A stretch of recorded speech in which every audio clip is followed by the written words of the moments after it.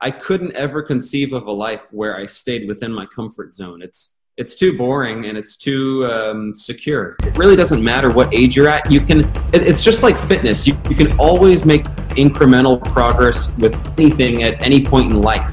If you're wheelchair ridden, you can still educate yourself. If you could still find improvements in your diet. There's always room for growth, no matter your circumstance of life. All of these things have such a profound effect on your health, and it's like a domino effect. And as soon as you knock one down, so many other things in your life line up, and you just feel a lot better. I always like to think from almost like a deathbed mentality, looking back. Will I be satisfied with the sort of life I led? Body, mind empowerment. Get stronger, faster, smarter, quicker, friendlier, more helpful, more driven. Everything the body needs. Control your mind. Welcome to the Body, Mind Empowerment Podcast. I'm your host, Siimland, and today our guest is William Shewfield. Will is an actor, and he's most known for being the Red Power Ranger on the Power Rangers Ninja Steel TV series. And he's interested in fitness, education, eating keto, and empowering other people as well. So, William, I'm glad to welcome you to the podcast. Thanks for having me on. I was very impressed. You said my last name correctly. You're one of the few people. So thank you for that introduction. Yes, I'm getting more and more involved in the fitness and nutrition industry. It's something that I've been passionate about for a long time. I owe it to you. I've been watching your videos for probably the last year and a half, and you have fantastic content. You go very in depth, and I love that you cover mindset, health, fitness, and it's really the full spectrum, which I think that is ultimate health. It's not simply a diet. It's not simply a workout, but you have to cover the body and the mind. So definitely hats off to you for that. And I'm looking forward to talking to you today. Oh yeah, that's kind of cool that you've been watching it for so long. And yeah, I totally agree with you that it is a holistic system. Your body and your mind, they're not like separate entities, and your entire life is connected with your physiology, your psychology, your relationships, your environment, your genes. Everything is connected. So yeah, it has to be like a holistic system. But before we get on to that, I want to talk about you a bit as well. Like, how do people call you? Is it like just Will, or is it Power Ranger, or what's your name in the real world? Usually Will is great. Power Ranger works as well, but Will is great. Okay, nice. How did you end up getting that role? Like, how did you become the Red Power Ranger? So for me, I was actually studying economics at UC San Diego, and I spent 3 years studying that. And I was very passionate about acting. It was something that I wanted to do for a while, but it didn't seem like a viable career option. I've heard many stories of people going to LA and ending up homeless and broke, and all the horror stories of starving artists. So I didn't think it was possible, but I eventually got to a point in my life where I had interned in a number of different areas with consulting and business and accounting, where I thought I wanted a career. And having tried those, it wasn't at all what I wanted with my life. I was completely unfulfilled, and I had to decide from there on out. I always like to think from almost like a deathbed mentality, looking back. Will I be satisfied with the sort of life I led? So I was looking at it from that perspective, and I was thinking, from the deathbed, I think anything seems possible. You pretty much could have done anything you want with your life if you're able to apply yourself. So I decided, why not go for the one thing that I'm very passionate about, the one thing that I really want to do, and pursue acting. So I had no connections. I had no acting experience. I had never taken an acting class, but I strongly believe in goal setting.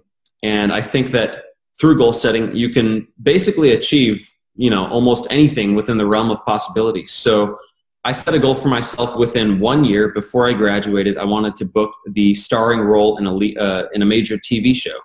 So I set that goal for myself, and the way I set all of my goals, I take that big goal and I chunk it down into what steps do I need to take to get there. And then from there, that creates my monthly goals, which leads to my weekly goals and my daily goals. So for an entire year, it was 4 a.m. wake ups, and it was pretty much working all day. And, this was at UC, so I was taking classes, I was going to classes, doing homework, I was working, I was going to auditions, I was also involved in plays at night. I was my website, I was memorizing scripts. It was just a year of nonstop work, but by the end of that year, I had booked, it's crazy, but it was a very long process, but I had booked the starring role in Power Rangers Ninja Steel. So that to me proved that I was thinking correctly and that this mindset works. And you've spoken before about the subconscious mind, but I strongly believe that if you're able to see yourself achieving a goal and that looks like a real possibility to you, then that, I think belief precedes action. So my belief that was going to happen, it preceded my action, and it allowed me to take massive levels of action, which I think led to the achievement of the goal. But that's essentially how it was done. Obviously, there were a lot of little steps along the way, getting an agency, doing short films, doing independent films, doing music videos, commercials. But it's just little things that chipped away at that big goal, and then eventually that one happened. Yeah, it's you're right on point in that. Like, the subconscious mind is so powerful in the sense of what you can conceive with your mind, you can achieve. And beliefs are definitely critical in the sense of they're gonna literally determine how much action you're gonna take or how far you're gonna push yourself. Like, if you don't believe that you can achieve something, then you're simply not gonna do it because you think it's impossible. And definitely, like, overcoming those limiting beliefs and setting yourself these goals, that's one of the biggest things that has helped me as well. So yeah, like you're definitely right in this sense. It definitely it's been a huge launching pad for me to be able to do a number of other things, both within the acting world and outside of that. I've also gotten involved in public speaking, fitness modeling, things like that. So it's been a great launching pad in terms of that. But as far as the role goes, it's very demanding. It is a long role. It's a very long shoot. We did 45 episodes, 2 seasons, and it required a lot. We went out to New Zealand and shot, but it was an adventure. It was honestly a huge adventure. We had a great team around us, fantastic cast, crew, production team. They were great. I love the cast. We're all still very, very close friends. We all hang out. So, and outside of that, it's honestly, it was kind of like a dream role for me because I was involved in martial arts from a young age, and I wanted to get into something that would combine action and adventure with acting. So with this, the perfect platform to do both of those, and it was really a great time. Yeah, it actually kind of. Have you heard of the hero's journey? The hero's journey, is that what you said? Yes. Yes, absolutely. I've heard of that in a couple different circumstances. Mm-hmm. Yeah. It's kind of the perfectly describes not only your personal journey but also like the overall myth of this hero who goes into a journey and goes into an adventure, faces the unknown challenges, overcomes himself, gets better, and then returns back home with some wisdom and some boons of the world. So definitely like it's a good metaphor for overall life as well, and it's definitely found in different myths across culture. Power Rangers are probably a good example of it to some extent as well, and like Star Wars, Gautama Buddha, and this Lord of the Rings. They're all examples of this hero's journey that we all go through as people as well, individually. I think that's, I don't know, this is my personal opinion, but I think that's the way life should be lived. I couldn't ever conceive of a life where I stayed within my comfort zone. It's too boring and it's too secure, So I love the idea of taking challenges, of going out there and of testing yourself, because to me, at the end of the day, we have so many survival instincts that for the most part, we're probably not going to die if we try to achieve our goals. We're probably going to be okay and we're going to survive. So why not just go for it? In the past, death was a constant fear. You didn't know if you went out on a hunting mission, you might die. But nowadays, with career, you might go broke, but you're not going to die. No one's going to kill you. You might have to endure the ridicule, but that's okay. Nobody's throwing a spear at you. So I figure you might as well go for it. And I definitely love the concept of the hero's journey.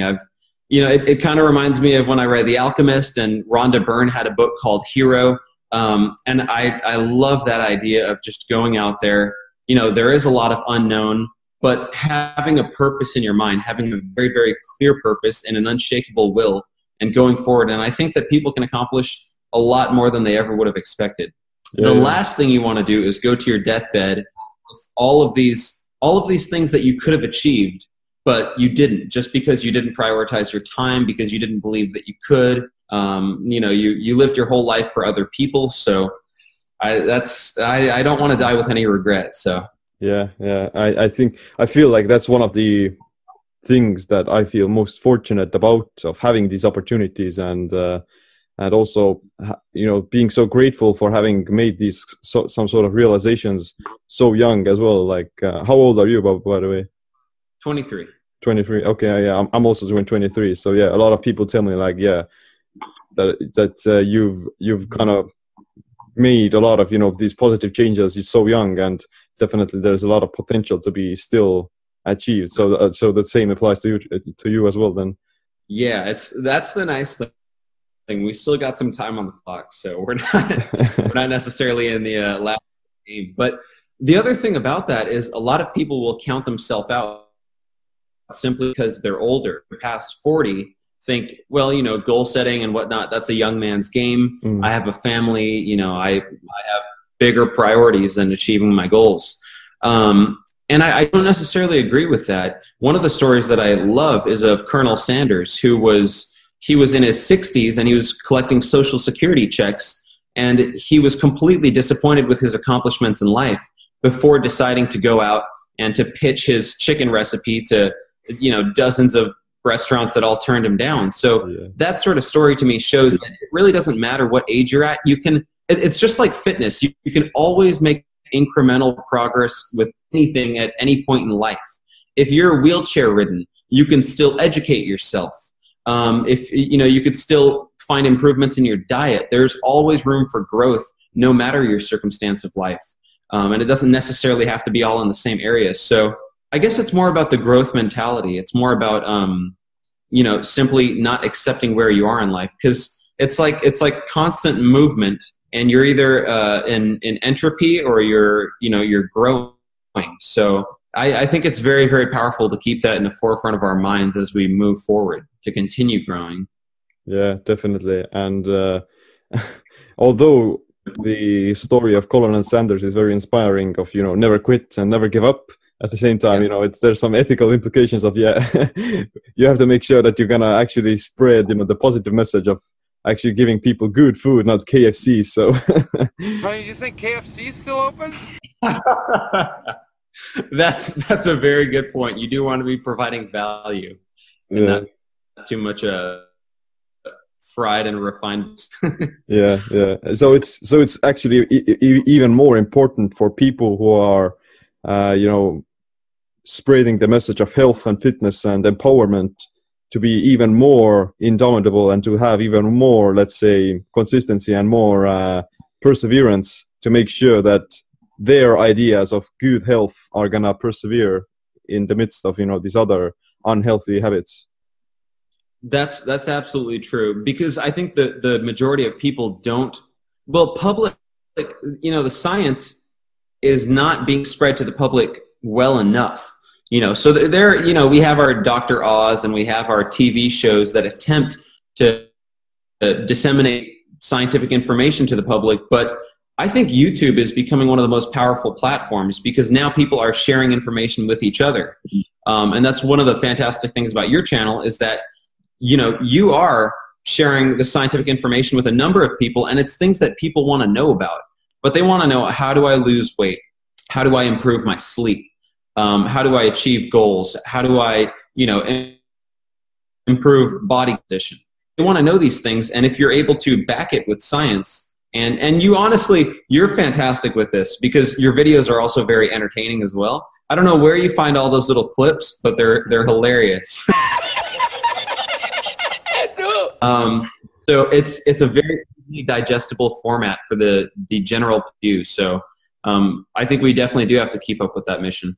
Yeah, I like to think of it, like the videos are about biohacking and, optimizing your body and your mind and stuff like that. but the videos themselves and my content, they're like culture hacking of implementing or embedding these ideas into the cultural consciousness of these people so that they would actually embrace them and they would adopt them into their lives. Because if the knowledge, you can tell everyone to do whatever you want, but if they're not going to apply it, then it's of no use. You have to make sure as a teacher, as someone who is spreading some ideas, you have to kind of take ownership over the fact that if you want the others to learn, then you have to teach them well as well. You have to teach them in this way where they can digest it more easily. So yeah, it's like culture hacking. Well, it's working. Yeah. it's working to some degree, yeah. But let's talk about your fitness journey, like your exploration with your body. Okay, so I started, I've been very into athletics since I was very young. So I started karate when I was 5 years old. I continued doing karate for the next, 7 years until I was about 12 years old. And then from 12 to 18, I did track and field. I did lots of athletics, but I was actually heavily involved in the sport of arm wrestling. So actually competitive arm wrestling, going to tournaments, training for it. It's actually more popular in Eastern Europe, and it's more popular in Europe in general. But this is an actual competitive sport where you go to tournaments, there are rules and regulations, and you can get fouls and false start and all this kind of stuff. So most people don't even know that's a thing. So I was involved in arm wrestling from about 12 to 18. And then after that, after I had an elbow issues, I kind of gave up on that, and I just started to pursue powerlifting. So I was mainly doing powerlifting and mixing in some calisthenics, some typical bodybuilding isolation exercises. And I've been weight training more or less since I was about 12 years old. So I started with calisthenics when I was 12, and then I progressed into more different gym exercises. So the fitness side of things has come more to me since I was younger. It's never been something that I had to struggle with or to struggle to get myself into shape. I've always had a good level of lean muscle mass. But the one thing that was very difficult was diet. Diet took me, oh my gosh. And I mean, I'm still researching this, I'm still going down the wormhole and trying to learn as much as I can. But I pretty much started on my mother's diet, it's a very Caribbean diet, lots of white rice, lots of beef and chicken and curries. So my mom's from Guyana in South America, and they're heavily influenced by Indian food as well as Caribbean food.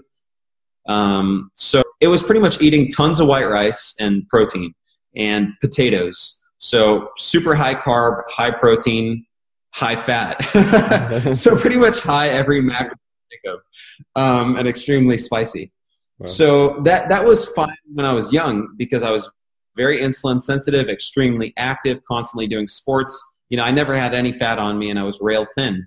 But it was when I went to high school and I started eating what I wanted to eat, which is pretty much a standard American diet, tons of junk, vegetable oils and processed foods, lots of refined carbohydrates, lower in protein, lower in fat. Well, probably not lower in fat, but all the bad fats. And I was eating that and I started to have a lot of health issues, a lot of gut issues, terrible skin, really bad sleep, constant fatigue and lethargy. So, and a huge lack of focus too. This was really, really bad because I needed to study for, exams and whatnot. So I had a lot of lack of focus.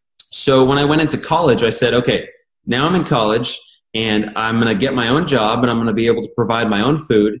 So I need to find the healthiest diet possible. So like a lot of other people, in 2013, 2014, I decided that a vegan diet was as good as it gets. That is the healthiest diet.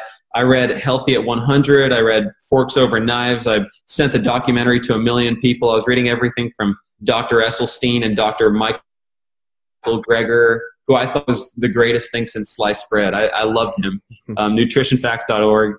I was reading the China study, anything you could get your hands on that was, vegan, whole foods, plant-based. I was reading that. So my diet consisted of whole grains, beans, nuts, seeds, vegetables, legumes, starchy carbohydrates, tons of fiber, all of your typical superfoods, so goji berries and flax seeds and matcha green tea and hibiscus tea and Let's see what else. I used to make these massive vegetable smoothies where I would pretty much throw everything in there. And the amount of prebiotics I was getting was probably insane. So I was doing that diet for about 4 years, and I did experience some positive health benefits. So I lost weight, my skin cleared up, and that doesn't surprise me because I was now eating a whole foods diet. So that's much better than a standard American diet, and I made some definite improvements. What I didn't like was I still lacked focus. I was constantly hungry every 2 hours, and I didn't have the exact body composition I wanted. So I had lost some muscle mass, and I wasn't dropping body fat. So I wasn't ripped. I was kind of getting that like skinny fat vegan look. And especially as I was starting to think about acting, I was thinking, that's not the kind of physique I want to have. And I just could not figure out how to get it. So I started just busting my butt in the gym. I was working out as hard as I could, lifting heavy. I was going back to, heavy compound exercises, supplementing lots of protein. And I was starting to get better body composition, but I was starving, trying to hit deficits. And hitting deficits as a vegan is a great way to starve yourself and to screw up your leptin and your ghrelin and all of your satiety hormones. So it was really bad. And then I started having these binging cycles where I couldn't keep up with the cut. So I would just go crazy on the weekends. So it was really bad. It was one season into Power Rangers. We had finished the first season, and I was in terrible shape. Whenever I watch season 24, I always think, God, I can't believe I was on camera. I was in terrible shape, and I went back home, and I had 3 weeks hiatus before the next season. Go back and film the next season in 3 weeks. And I said, I got to figure this thing out. So I started searching, how do I get lean and ripped and shredded without having to count calories, without being hungry all the time, with having lots of satiety, lots of energy and focus. And I started seeing videos about the keto diet and about cutting carbohydrates, increasing your fat. And I thought that was crazy. I thought it was ridiculous. But the more I read into it, there was so much science backing it. And, I was starting to look into Gary Taubes. I was starting to look into a lot of the different doctors at the scene and the books that I think most keto people read. So I was looking into that. I thought Mark Sisson was great as well. I really like Mark Sisson's information. So I decided to adopt, I went hardcore with this. So I completely cut out vegan food. And it was literally overnight. I said, I'm going to do 1 meal a day. I'm going to fast throughout the day. And then at night, I'm only going to eat some organic leafy greens, some cruciferous vegetables, some protein, and then maybe a small amount of low sugar fruit, like some berries, and, drench it in some different sort of fat. So maybe some grass-fed butter, maybe some olive oil, coconut oil, something like that. So 1 meal a day and just eating those things. And I dropped about 10 pounds in 1 week. Now, obviously, a lot of it was water weight, so that my kid, I was probably spilling out tons of water and electrolytes, but I also continued to lose weight. So I was dropping fat. And the other thing I noticed was that my gym performance was fantastic. Now, I had read up enough where I was consuming bone broth and I was also using my Himalayan pink salt. I was trying to pay attention to electrolytes, but it was such a huge shift and I lost the weight so easily and so quickly that I thought, I found the Holy Grail. This is the best thing ever. So I continued doing that. And when I went back to shoot the next season, the makeup people, the costume people had to refit some of my costumes because things weren't fitting correctly anymore. And I thought it was fantastic. So that was what really sold me on the keto diet. It was for essentially superficial reasons. It helped me look better. It helped feel better. And now I'm starting to get more into a lot of the more therapeutic benefits of it, but that was sort of my diet journey. That's like a huge, that's a perfect example of a hero's journey in the sense of actually facing these different challenges and going on a huge adventure. So that's kind of cool, to kind of see this kind of transformation. So, but would you say that, would you feel that it's possible to eat a vegan diet and still, let's say, stay healthy for the rest of your life? I guess it depends on how you define healthy. I do think a vegan diet, if we're going by a standard definition of healthy, as compared to the general population, absolutely. There are tons of studies on longevity and blue zones and people being completely healthy, well into their 90s on heavily plant-based diets. The research is there. People can absolutely be healthy if it is a whole foods plant-based diet, if they're consuming adequate calories. And also I think there are some other non-dietary factors that influence their longevity. So, constant movement throughout the day, not living a sedentary life, sort of the circumstances in which they eat their food amongst community. So I think that those are all factors that play into it. But yes, I do think you can be healthy on a vegan diet. Now, do I think it's optimal? I don't necessarily think it's optimal. So a lot of vegans will begin to point to IGF-1, or they'll talk about, constant insulin spikes with meat, and a lot of the different, carcinogenic components that presumably come with eating meat. But, elevated bun, for example. But I think that if you're doing it properly, so if you're keeping your insulin and all of those, basically that fed state pulsatile, so if you're not constantly eating throughout the day, if you're not doing the whole bodybuilder 5 meals a day thing, and if your meat is properly raised and properly sourced, especially if you could do locally, and then you're also paying attention to fatty acid profiles and omega-3s, and especially if you're incorporating the whole animal, so ancestrally, why would we ever just eat muscle meat? It doesn't make sense. And I think typically they would feed that to their dogs, and the organ meats would come first, and the fattier parts of the animal would come first. So if you can incorporate more of an ancestral approach towards eating animals, then it's hard for me to think that that's unhealthy. If that's the way that, we spent so much of our evolution and it led to so much brain growth, I can't really say that would be an unhealthy way to eat. But that's just a subjective opinion. I think that there's a lot more science to come out in that. Long story short, yes, you can be healthy eating vegan. I think I was relatively healthy, but I just wasn't happy with my body composition or my mental focus. Okay. Yeah, like one of the main points that vegans do tend to point out is that meat is going to give you cancer, or meat is going to age you faster and you're going to die sooner. Well, the thing is that the mechanism by which protein and meat may, accelerate aging is like through the pathway of mTOR. And the truth is that insulin and carbohydrates can also elevate mTOR. It's not just amino acids from protein. And, arguably, if you were to eat like a high carbohydrate diet, you're going to have higher levels of insulin all the time throughout the entire day. Basically, you're not going to be able to fast for that longer either. And if you're eating a keto diet, then you're naturally going to be eating less frequently probably because you're not that hungry, and your insulin levels are also lower. So it's not going to spike your insulin that much, and you're going to be in a state of low mTOR for the majority of the day as well.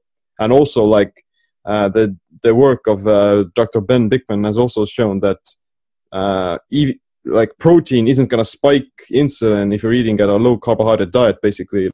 In someone eating a standard American diet, which is, of course, carb-heavy, there is a massive increase in insulin, where insulin goes up several times over baseline. Even over when they were just eating a pure carbohydrate source.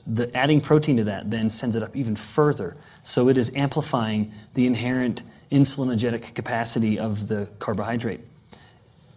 In contrast, in the instance of a low-carb-fed individual, because we need to have the liver making glucose via gluconeogenesis, we can't afford to have insulin spiking so high, because that would absolutely clamp down on gluconeogenesis. And thus, as the evidence suggests in humans, we in fact don't see that expected rise that we do see in insulin with the carb-fed individual. We see no such effect in the low-carb-fed person, to the point that there is in fact no response. It ends up being fairly neutral with regards to the endocrine response, which a lot of people don't appreciate. We look at the textbook version saying these amino acids are insulinogenic, and yet that's in this overwhelmingly common situation of a carbohydrate-fed state, and that didn't consider the low-carb-fed state.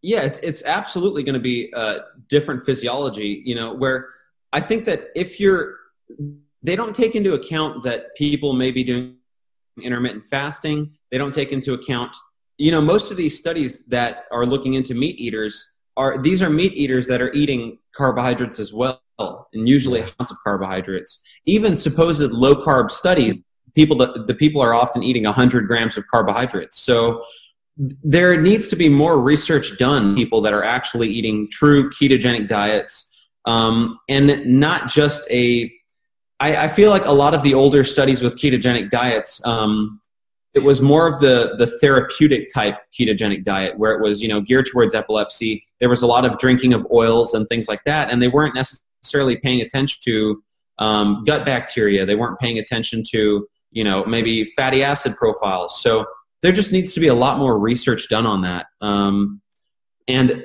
vegans definitely don't take into account things like intermittent fasting, things like, basically allowing that body the time for insulin levels to come down, to go into a fasted state. Yeah. So there's a lot more that needs to be considered. There are many variables that they're not considering, and they're studying populations that aren't necessarily representative of low carbohydrate or ketogenic people. So yeah, totally agree with you. Like, intermittent fasting is actually one of the most important things of any diet, of whatever diet you're doing, to actually go through periods of not eating and to allow your body to recycle its own worn out materials. And the fasting aspect of it is going to be like the most critical thing that's going to support longevity and anti-aging, not the specific macronutrients of what you eat and how much. Yeah, I actually used to do intermittent fasting when I was doing a whole foods plant-based diet, and I can tell you it's extremely difficult. As if you're not adapted, if your mitochondria aren't efficient at burning fat, and you're not ready for that, man, as soon as that liver glycogen goes and your blood sugar is low, oh my goodness, that's hard, and you immediately want to grab a huge bowl of oatmeal or apples or whatnot. And I would pretty much use coffee to just force my body through the fast, which obviously is not a great idea. My cortisol was probably sky high all day. But yeah, I would try to do like a 16-8 type, intermittent fasting protocol, which nowadays is like a joke for me. Like, I can easily go 2 days without eating. I typically do like a 24-hour fast every day, and I'll do like one meal a day. And it's completely easy. It doesn't really take any effort anymore. Doing that as a vegan, oh my goodness, that's pretty rough. And you also tend to lose a lot of muscle mass too. Like, we all know that ketosis is muscle sparing. But if you're doing that as a vegan and you're not currently running in fat metabolism in ketosis, you're going to lose a lot of muscle as well. Yeah. That's definitely not ideal for someone doing like a TV show where you have to be physically fit all the time, basically. Do you have like any specific condition you have to be based on your contract? Can you become the red fat Power Ranger if you want to? You can become the red fat Power Ranger after the show's done. Then you can go to the conventions and you can put on as much weight as you want. It's funny, a lot of the fans, they're impressed that myself and a lot of the different Power Rangers in our season are continuing to stay in good shape. We're actually in better shape than when we did the show, because a lot of, I don't want to talk bad about nobody, but a lot of the older Power Rangers kind of let it slide. But contractually, it was interesting. Contractually, we're not supposed to deviate 5 pounds above or 5 pounds below what we were hired at. Okay. Which I definitely did. In the first season, I probably gained a good 15 pounds. And then in the second season, I probably lost a good 15 pounds. So I probably came in at about 150 and then went up to 165 in season 1. And then by the time I was, doing season 2, I was in the low 140s. So I broke that aspect of the contract, but nobody said anything. So it's all right. You probably, got more jacked, and you got built some muscle in this sense. So they were like, okay, we'll deal with it, or we'll accept it. It's good enough. They weren't going to complain. Yeah. People, we all know with body composition, when you drop body fat, even if you don't have that much muscle, you're going to look a lot more muscular. If you get the vascularity out, if you have, the shoulders, and if you're kind of going for that V-shaped frame, you look a lot more muscular simply by getting into the single digit body fat. So I was most likely I was probably 7 to 8% throughout that second season. And a lot of them thought I was more muscular, but the thing is I had dropped a bunch of fat and a bunch of water weight. So that definitely helped. And it helps so much in so many different ways because, when you're on set there, you can't have all of your meals prepared. Like, I didn't have time for meal prepping, and catering isn't always going to make the perfect vegan meals or anything like that. So going on a ketogenic diet, it was so easy to fast all day. I had no trouble with that. Just eating lunch and dinner. That was completely easy. I was able to focus on what I was doing. So that helped out in so many different ways. Yeah, that's a huge point I want to point out is that, you hear a lot of these Hollywood actors from movies, they're talking about, I have to starve myself for this movie role to get like into a lean physique. I have to eat like 4 meals a day of chicken breast and broccoli all the time. And, honestly, most of them aren't looking that good anyway. Like, they're not bodybuilders or physique athletes, and they don't look that impressive compared to the amount of effort that they're putting in. And I'm always thinking like, okay, it doesn't have to be that difficult.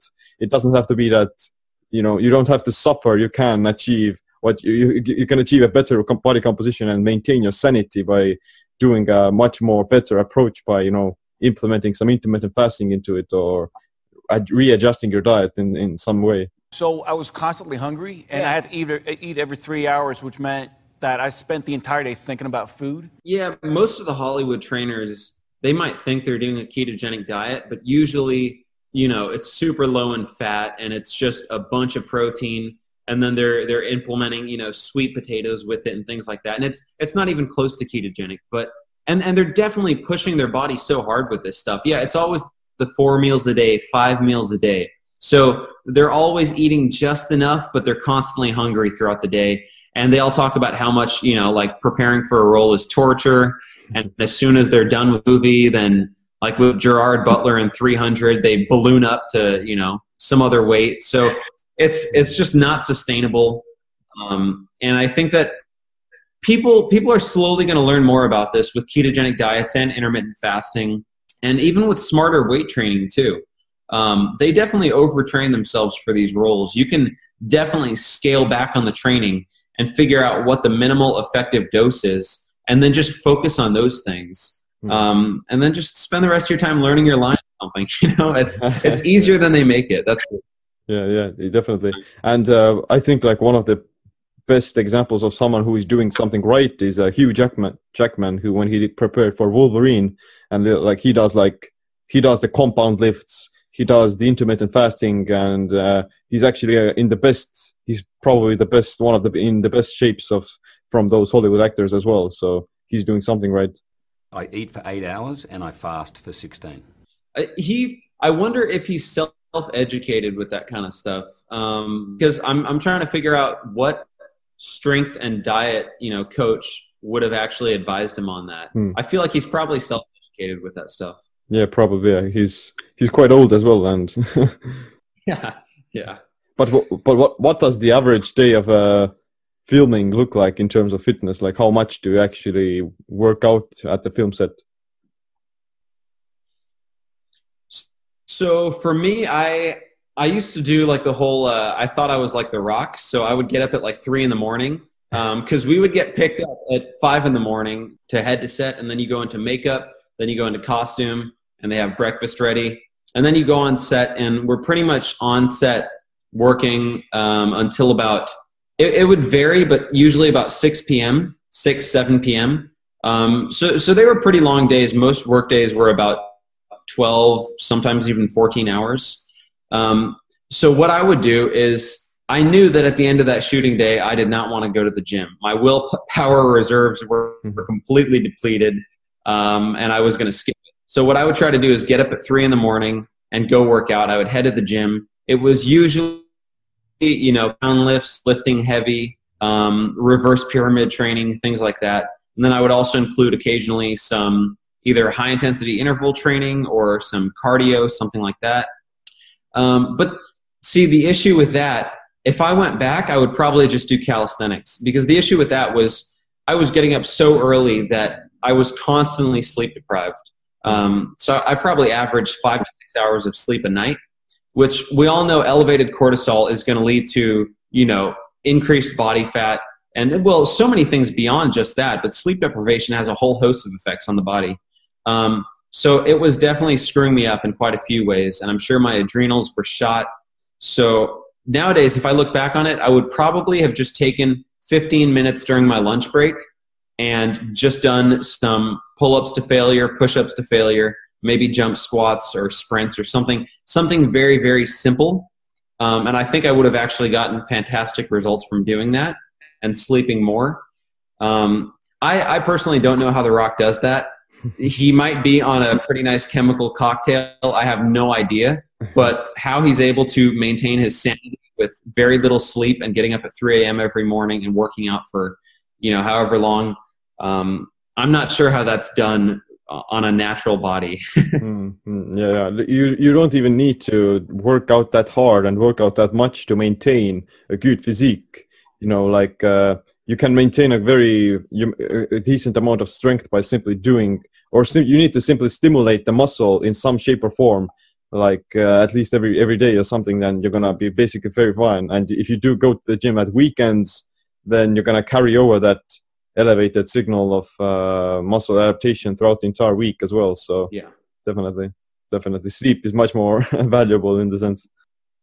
I've learned that the hard way, man. I've definitely burned out quite a few times. And then, on the weekend, suddenly sleeping 14 hours or 17 hours. It's not good. It's definitely not good. And I wouldn't recommend that to anybody. Yeah. And especially it's good to kind of burn out and fail when you're young, rather than doing it later when you're old, and it's going to have a much more negative effect, because when we're young, we kind of can get away with a lot of things. Like we can get away with carbs, we can get away with sleep deprivation, we can get away with alcohol, and it's almost like a get out of jail free card, but it's eventually going to catch up on us. Yeah, we can definitely bounce back when we're still young. Another thing I wish I knew about back when I was, pushing myself way too hard back then was I wish I knew more about organ meats, and I wish I knew about, the power of bone broth and especially grass-fed beef liver. Had I known about that, I think it would have helped my body so much with all the different B vitamins and, all of the different nutrients you're getting from beef liver. It's only now that I've started to explore that stuff, but I think that would have helped a lot in terms of energy, even satiety. I find that I'm a lot more satiated if I'm eating beef liver. So, yep. But we live to learn. Exactly. Like liver is, in my opinion, it is like one of the most top superfoods of the planet, and it's so packed with so many nutrients and minerals, and it's definitely something that you have to, or you would want to include into your diet at least every. I try to consume like once or twice a week of trying to eat some organ meats, and definitely something very well worth it. What's your diet? What's your diet at the moment then? So my diet at the moment, I'm still doing about 24-hour fasts most days. Occasionally I'll do 2 meals a day, but generally I don't. And my diet usually focuses on, so I'll do grass-fed beef, pasture-raised eggs. I like to do some wild-caught fish. And I like to include all of those proteins in one meal just to get like a complete nutrient profile. I don't do too many vegetables anymore. I used to do a lot of leafy greens and cruciferous vegetables. Nowadays, if I do vegetables like a kimchi or sauerkraut, and I'll also include occasionally some low sugar fruit. So maybe some berries or some avocados, or maybe like half of a grapefruit. But generally, I don't do too many vegetables anymore. I've just found that my body feels better without all of that fiber inside of me. I just feel better in general. And then a couple times a week, I'll include beef liver. Occasionally, I'll supplement with some cod liver oil. I definitely season my foods with a lot of different herbs and spices. I use Himalayan pink salt. Let's see what else. I don't do enough bone broth anymore. I have these, it's like these bone marrow tablets that I get from this company, Ancestral Supplements. So they have some great, desiccated beef liver tablets and bone marrow tablets. So I take those, but I'm not drinking bone broth as regularly. Yeah, I'm using that brand as well. Like on days when I'm not eating organ meats, I'm taking these tablets. Yeah. And they're amazing. Like super nutritious. fantastic quality, sourced from New Zealand, like great animals. So I definitely like their products. Let's see if there's anything else in my diet. That's generally the gist of it. I definitely do not count calories more. I eat as much as I want. And one thing that I've been experimenting with recently that I've really liked is, it's funny, it's such a controversial topic in the whole keto community, but I've been increasing my protein and sort of moderating my fat levels. So I'm basically eating no added fats, but whole food fats, like what's already found in my beef, what's already in my fish and in my eggs. And I'm not adding too much fat on top of that. And I've increased my protein. So eating more beef, more fish, more eggs. And I've actually found some really good changes in my body composition where it looks like I'm putting on more muscle. I think what it might actually be is I probably have more muscle glycogen from gluconeogenesis. So I might be a little more filled out. And it looks to me as if I'm dropping body fat by decreasing my fat levels in my diet a little bit. So it's kind of like the typical Ted Naiman idea that I'm implementing, where it's like targeting protein, scaling the fat back a little bit, and then naturally my carbs are very low. You're going for the 1-to-1 ratio of protein to fat then, right? That's actually just about exactly what I do. It's probably 1-to-1. If I had to guess, I'd probably be at probably about 150 to 160 protein, and same with fat. So I mean, this is still a high fat diet. And if we had to look at the macro ratios, it's probably 70% fat because of, the nutrient or the caloric density of fat. So it's still a very high fat diet. But for me, eating too much fat, I do seem to retain some body fat. It's usually like the lower abs that we all want. That's gone if I eat too much fat. So I can always tell because there's this vein on my lower abs. And if the vein is there, I'm lean. If the vein's not there, it's always like you get up into that 10% body fat.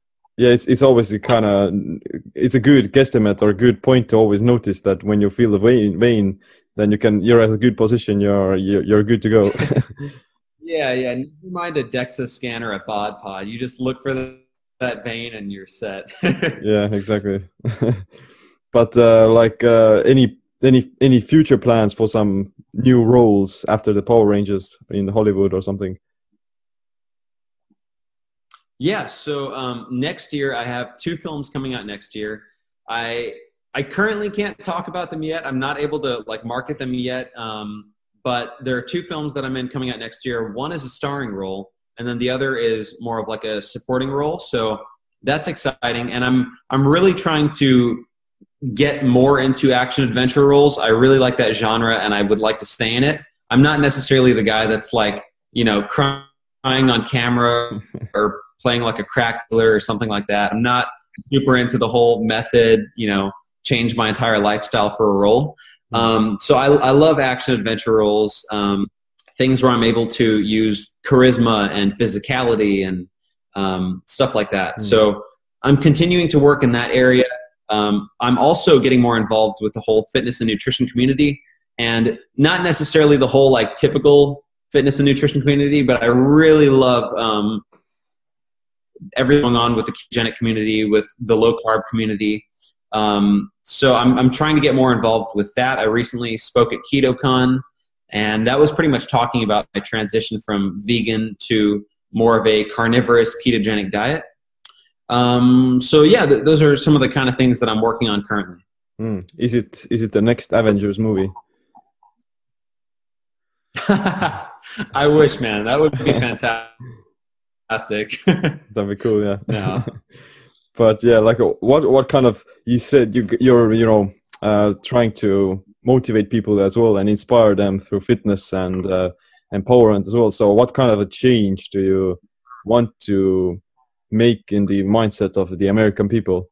What I think that most Americans could implement into their lives are basic, simple lifestyle changes incorporated mainly around biohacking. So I think that most Americans could include fasting windows. They could drop refined carbohydrates. They could start to eat more quality protein and quality fats, vegetables in the diet. So I think a dietary change would also be great. But I also think some of the things that less of them do, like cold exposure, or like using a sauna, or sleep quality, reducing blue lights before they sleep. All of these things have such a profound effect on your health, and it's like a domino effect. And as soon as you knock one down, so many other things in your life line up, and you just feel a lot better. So that's one of the things that I'm very passionate about, Americans changing, and I'm absolutely working towards that. And that's something that I think it's very doable. The information just needs to get out there. Mm-hmm. Beyond just that, I think that the majority of just people in general don't live goal-oriented lives. Most people, attempting to kind of to survive.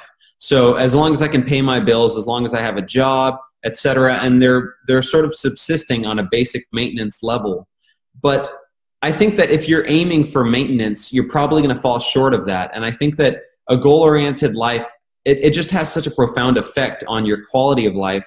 And there are also studies that show that a lot of people that as soon as they retire, within 5 years, there's usually dramatic decreases in their health.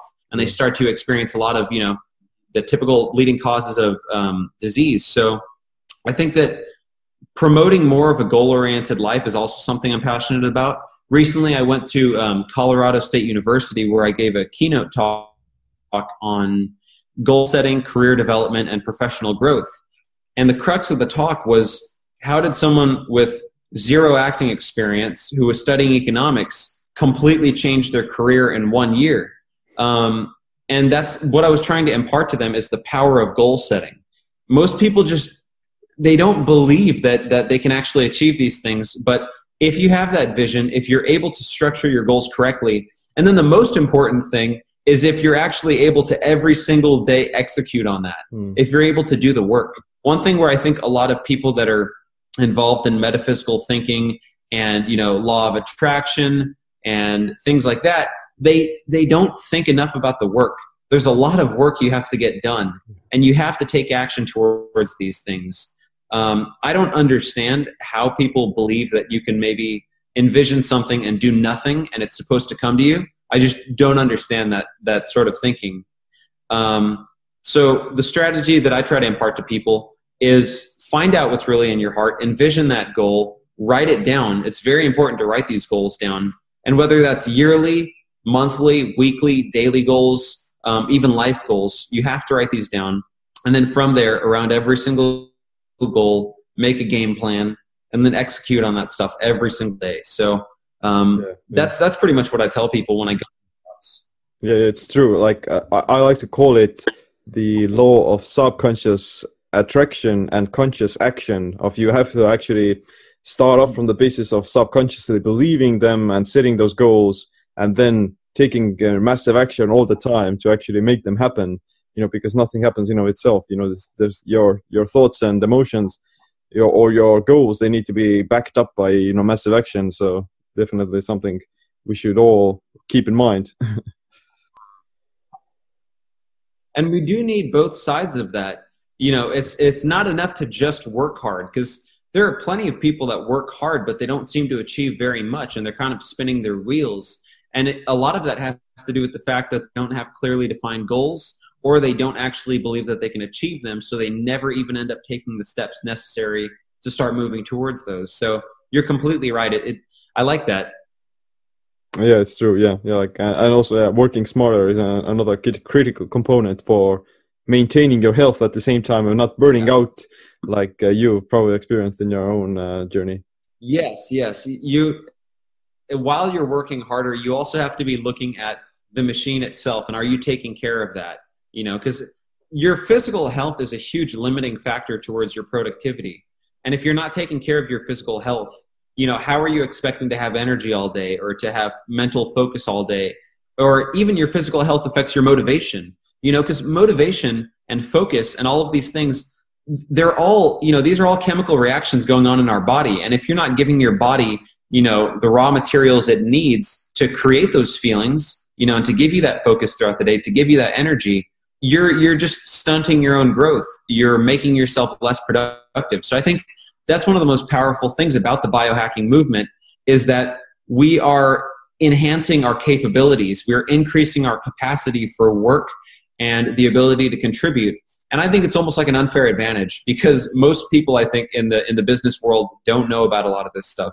They're subsisting on coffee and carbohydrates throughout the day, and they're getting terrible quality sleep. And they're getting burned out, and it's just the amount of willpower that takes. That's probably why they don't have the energy or the motivation to set goals, because they're struggling just to get through the day. And as soon as they get home, they plop on the couch and turn on the TV. So that's what's powerful about the work that you're doing and about the work that I'm beginning to do.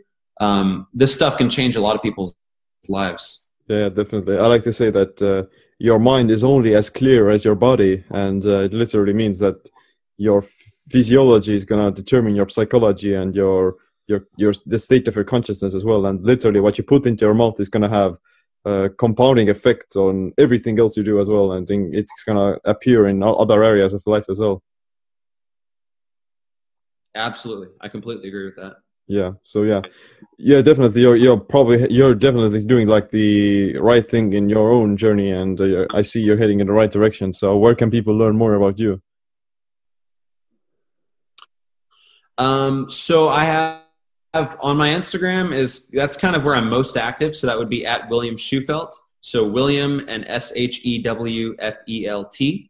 I also have a YouTube channel, youtube.com/Will Shewfelt, WILLSHEWFELT. So those are the two platforms that I'm basically most active on. My Instagram is more of fitness, lifestyle stuff. I kind of have fun with that. I enjoy that. And then my YouTube content, workout vlogs, starting to talk more about nutrition, things like that.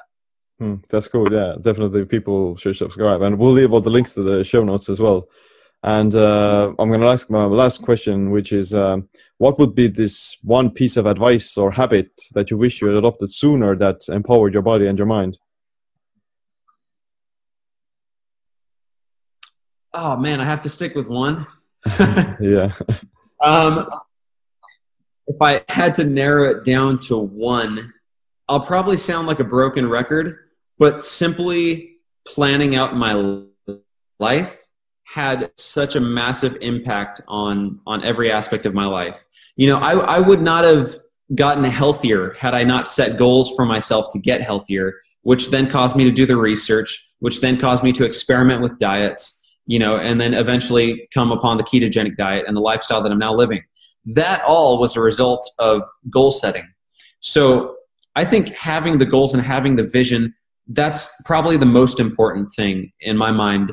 But I'm going to throw one more in there, and I think that reading books is extremely powerful.